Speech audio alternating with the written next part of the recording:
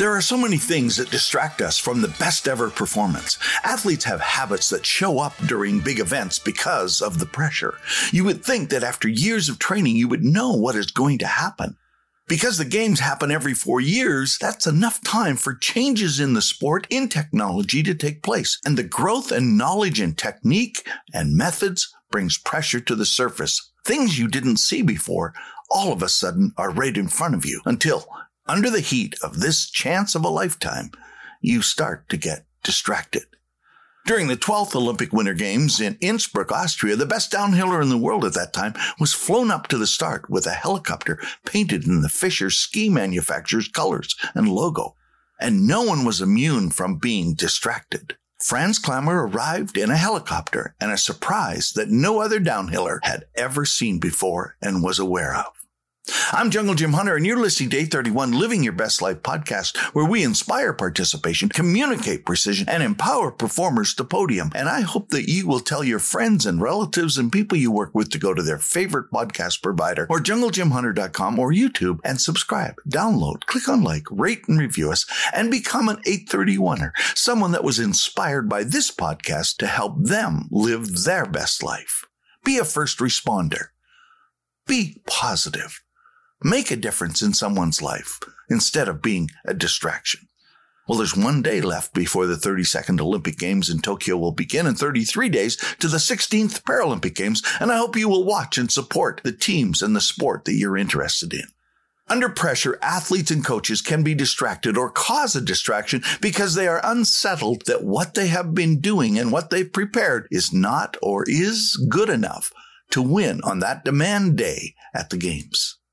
You have to protect yourself both ways, not to be distracted and not to be a distraction, because either way, you're expending energy you will need for your performance. An Olympic gold medal pole vaulter had trained with the new fiberglass poles and was going to pull them out at the Games and use them, but the distraction and hesitancy to do so caused him to jump less height than he normally does and was capable of, and ended up winning the silver medal because he was distracted by the impact he thought he would have on everyone else. Athletes that get distracted are unstable in all their ways, and so will find it hard to stay focused on the task at hand. Klammer showed up in the Fischer helicopter, and they unloaded many pairs of skis along with him, and in the snow lay the new skis that no one else had ever seen before. He had drawn number 15 in the downhill, which is the last number in the first seed, which meant that the best downhillers in the world would already be at the finish, waiting for Franz to come down. And when he crossed the finish line, he would be the gold medalist or someone else would be. What raised the pressure even more and higher was the fact that there were 100,000 screaming Austrian fans waiting to see if he could handle the pressure of the moment for the next minute and 45 seconds. You couldn't plan a distraction any better. Many racers would say, they didn't pay attention to what happened, but the fact that they mentioned it proved they were aware and probably were distracted at some level about it.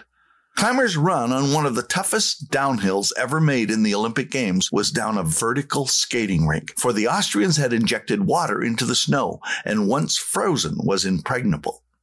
Each athlete comes shoulder to shoulder with their competition, and every word, glance, comment can be used to psychologically distract someone within earshot or eyeshot.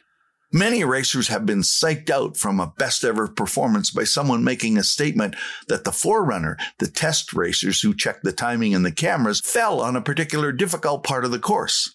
Whether it's true or not isn't the point, but the fact that it was said gets you distracted. If you know you can distract someone, there are athletes that will use these kinds of tactics. Klammer knew that every racer that mattered would be at the finish line when he stepped into the start, so his tactic worked perfectly. Did Klammer plan it, or was it something Fischer Skis did? No one will really know, but it did happen. The athletes in Tokyo starting this week, for many of them, have not been in the same arena for the last 18 months, and so new games and gamesmanship may be played in Tokyo. What gets you off your game? What distracts you from doing your best? What is it that takes you from doing what you know you're capable of doing, but can't pull through? It's why many people and many athletes wear headphones and earbuds and sunglasses, or only look down all the time so they can't hear or see what everyone else is doing. Clamor knew everyone saw him arrive and what arrived with him, and they would be done their run, and there was just his run left. The key on this course was to run the toughest corners so you maintained your speed. The racer right in front of him clipped the inside gate of the outside panel to get as far to the left as he could to set his edge. But he knocked it out, and on the way by, it spun around, and the outside panel now became the inside pole. Clamor started up as high as he could when he got to that point in the course to get to the outside gate panel. You would be light for a split second and then dive into the turn, holding an arc turn and hoping you didn't lose any speed. The leader in the finish was Bernard Russi, and Bernard Russi was the defending champion. Clamor was behind him at the halfway point on the course. As Clamor claimed to the crucial turn, he didn't know the gatekeeper had not yet replaced the inside pole. Clamor had no way of knowing it, and so attacked. Get on the outside ski, set your edge, but Clamor was 2 feet further to the left and on a perfect line, easier to set the edge and keep it. Bernard Russi, the leader, entered that corner at 81 miles per hour and exited at 78. Clamor entered at 79 miles an hour and exited at 84, increasing his speed all the way to the finish. What was the other thing Clamor did at the start that may have distracted all the other 14 racers that raced the course ahead of him? Clamor got out of the helicopter. The technicians unloaded brand new downhill skis that looked just like the other skis he raced on, except for one big difference. The new pairs of skis had the tips cut out for more aerodynamic, less wind resistance.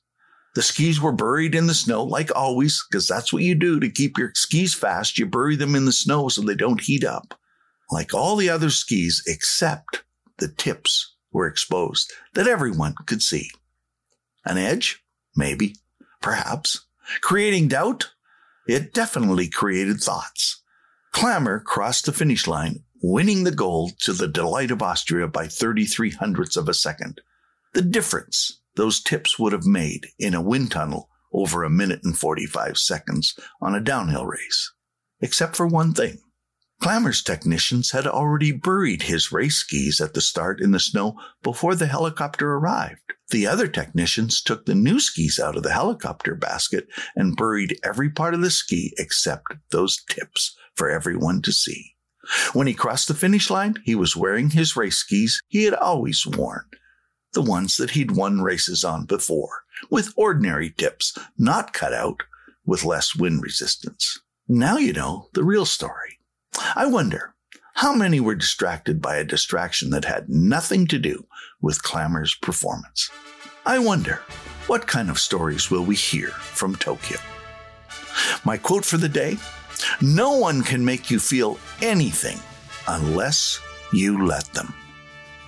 Are you being distracted by the words and by the thoughts and by the doubts you place in your mind and no one else has?